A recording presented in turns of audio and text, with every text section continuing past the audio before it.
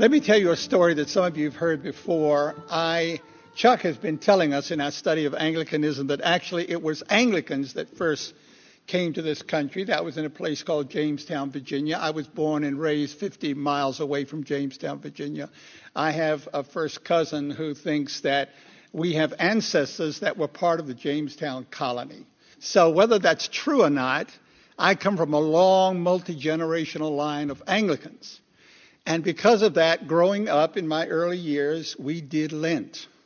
And I did Lent. A particular memory that I have of doing Lent is while I was a paper boy. I started carrying papers at the age of 12. And of course, my mother, good Episcopal lady, taught us you have to give up something for Lent. You have to give up something you really like for Lent. Now, what I did when I carried papers was the milkman. In those days, there was a milkman. He had a truck. He came in the morning, and milk came in bottle jars. And the milkman would always have some jars of chocolate milk. Chocolate milk in those days, 1 quart, cost $0.25. And whenever I saw the milkman, I would buy a quart of chocolate milk. And when I got home, having finished my papers, I would have the chocolate milk while I read the morning paper. So I gave up chocolate milk for Lent. Palm Sunday was a big day. I made sure I saw the milkman on Palm Sunday, got my quart of chocolate milk, put it in the refrigerator, getting it nice and cold, ready for Easter morning when I could go back to chocolate milk. Because in Lent, you have to give something up, right? Why? Why is that such a big deal? Why did I have to give up my chocolate milk? I want to rethink that. So here we are in Lent. It's a fasting time, and we're supposed to give things up. Why do we have to do that? What's the meaning of all that? What's the context? So here is the first thing I want to say. In order to understand Lent, in order to understand this, for this to make the sense that it needs to make, we must understand the overall flow of the Christian life. The overall flow of the Christian life. What is the Christian life all about? Christ on the cross made provision. The cross is a provision.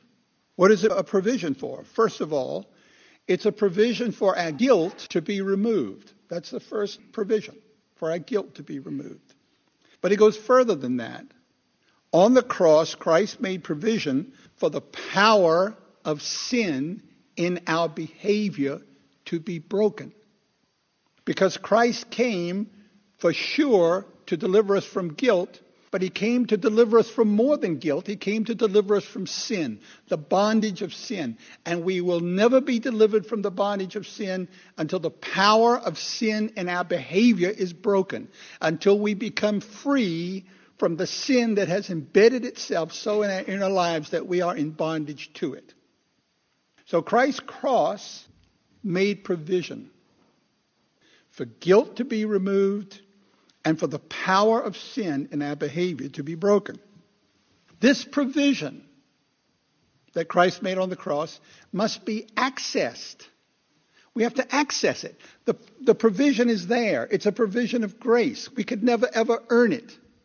Never in a million trillion decades and years and centuries could we ever earn it. We have violated the God who created us. We have violated the intimate relationship that he created us to have. We have loaded onto ourselves guilt. We can never earn it. But it has to be accessed. God won't do it to us. God won't do it for us. God will only do it with us. So the will has to be in action. The will, the intent, the choices. The provision has to be accessed. How do we access the removing of our guilt? How do we do that?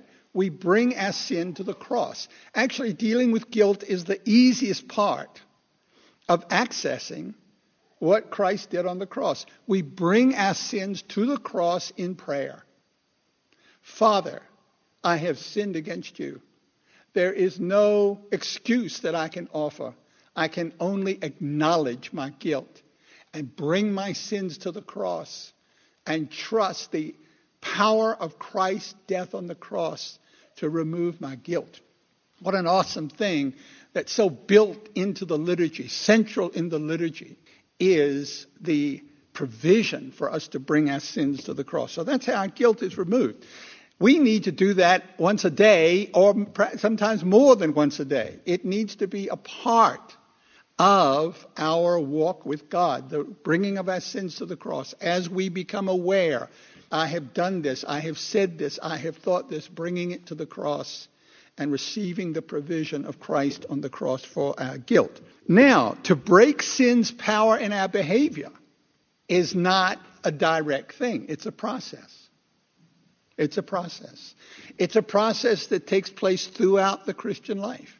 It's a process that we grow in. It's a process that has to do with formation, because the Christian life is not in the end about what I do. It's about the person I become.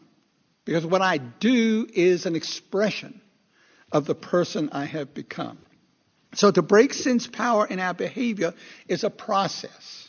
It's a process of trusting or believing, but it's also a process of obeying. So, brothers and sisters, if we don't get these things right, we will be severely limited in our growth.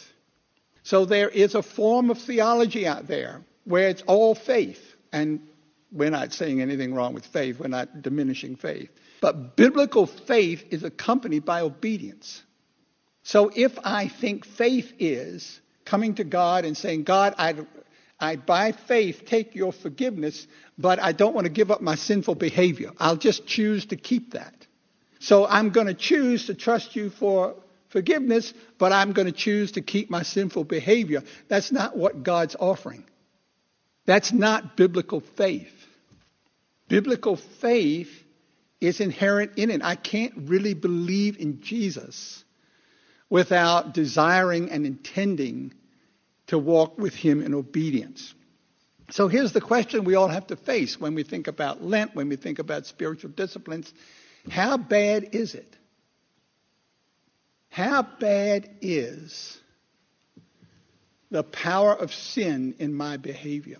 What is it actually doing to me? What are the actual consequences of the power of sin in my behavior? And how do I need to rearrange my life?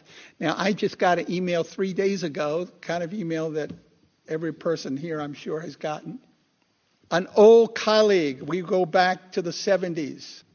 We were co-laborers together on the mission field. He's a pastor in Atlanta. Just got the email. He's been diagnosed with prostate cancer.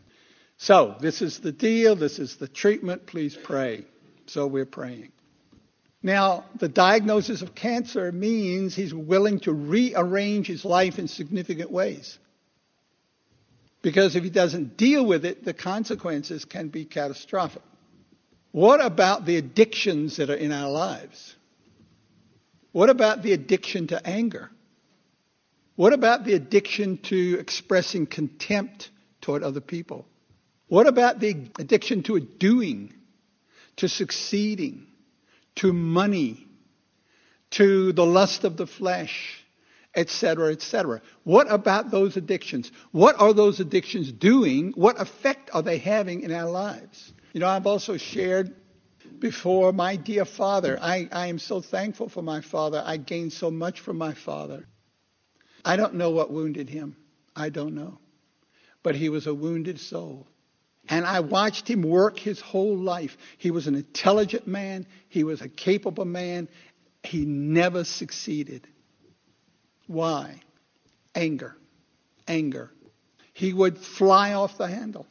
He couldn't relate to other people, no matter how hard he worked. He went to church every Sunday. He read his Bible. I've got his Bible at home, all kind of notes in the Bible. He went to church. He read the Bible. But the addiction of anger profoundly influenced his whole life. He never came to understand how to access the provision that Christ made on the cross for the breaking of power of sin in my behavior. He never, ever understood that. Lord, have mercy upon us. This process of accessing Christ provision for us is a rhythm. So there's a rhythm. The Christian life is permeated with a rhythm. Jesus taught it. The apostles taught it. Permeates the New Testament. Here is the rhythm. I choose to die to the self-life in order to be able to receive Christ's new life or life in the Spirit. That's the rhythm. I choose to die to the self-life. The thing that has put us in bondage is the self-life. The original sin in the garden was the self-life. Adam and Eve decided, rather than God being the center of their lives, they were going to make themselves the center of their lives. And they entered into the self-life. That brought destruction.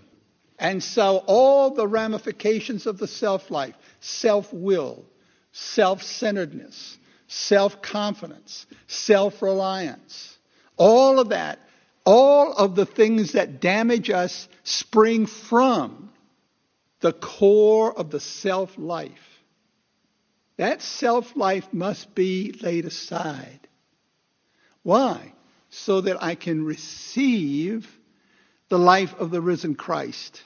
It's the life of the Spirit. I lay aside the self-life that I might receive the new life. That's the rhythm of the Christian life.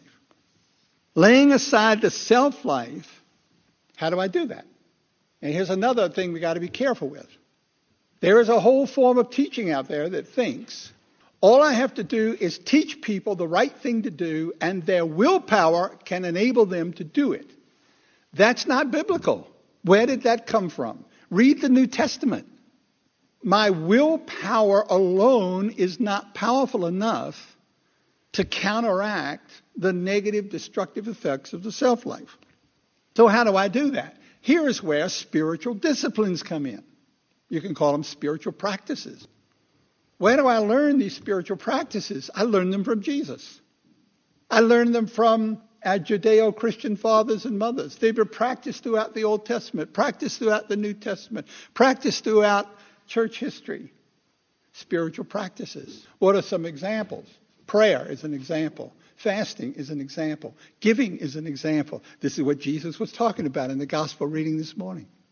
If you do these things in order to be seen by somebody else, there is no reward. What is this reward? Well, I like to think of it as there's no spiritual benefit.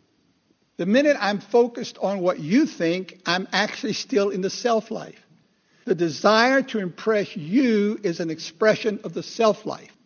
I have to lay the self-life aside and be focused on God. What does God think? And so my fasting, my giving, my prayer is done in the presence of God. And I just love it. Jesus says, go into your room and shut the door. Brothers and sisters, spiritual maturity takes place in secret. The formation of the soul takes place in secret. The formation of Moses' soul took place in secret. The formation of David's soul took place in secret. The formation of Elijah's soul took place in secret. The formation of John the Baptist's soul took place in secret. Luke 1:80. And John lived in the wilderness until the day of his appearing to Israel. Do you hunger for the stillness? Do you hunger for the secret place with God? In the secret place is where we find God. Once we find God, all of a sudden, what somebody else thinks doesn't feel so important anymore. It doesn't feel so desirable anymore. I found something 1,000,000 times better, the presence of God. And so when we engage in spiritual practices, now Lent is a great time. What an awesome time Lent is. You know, there is such wisdom built into the liturgy, and there is such wisdom built into the liturgical year. Lent is such a gift. And it's a gift that allows us to say, I'm going to take steps to set aside the self-life. Why? To make room for Christ's new life in me. Do you want more of the Holy Spirit? How do we go about getting more of the Holy Spirit? Fasting. What do I do when I fast? I make room for the Holy Spirit. Prayer. What do I do when I pray? I make room for the Holy Spirit. Solitude. What do I do when I go into quiet? I make room for the Holy Spirit. So the laying aside of the self-life, the motivation for doing that is to make room for the new life that Christ provided for us. And it's right there for us to receive.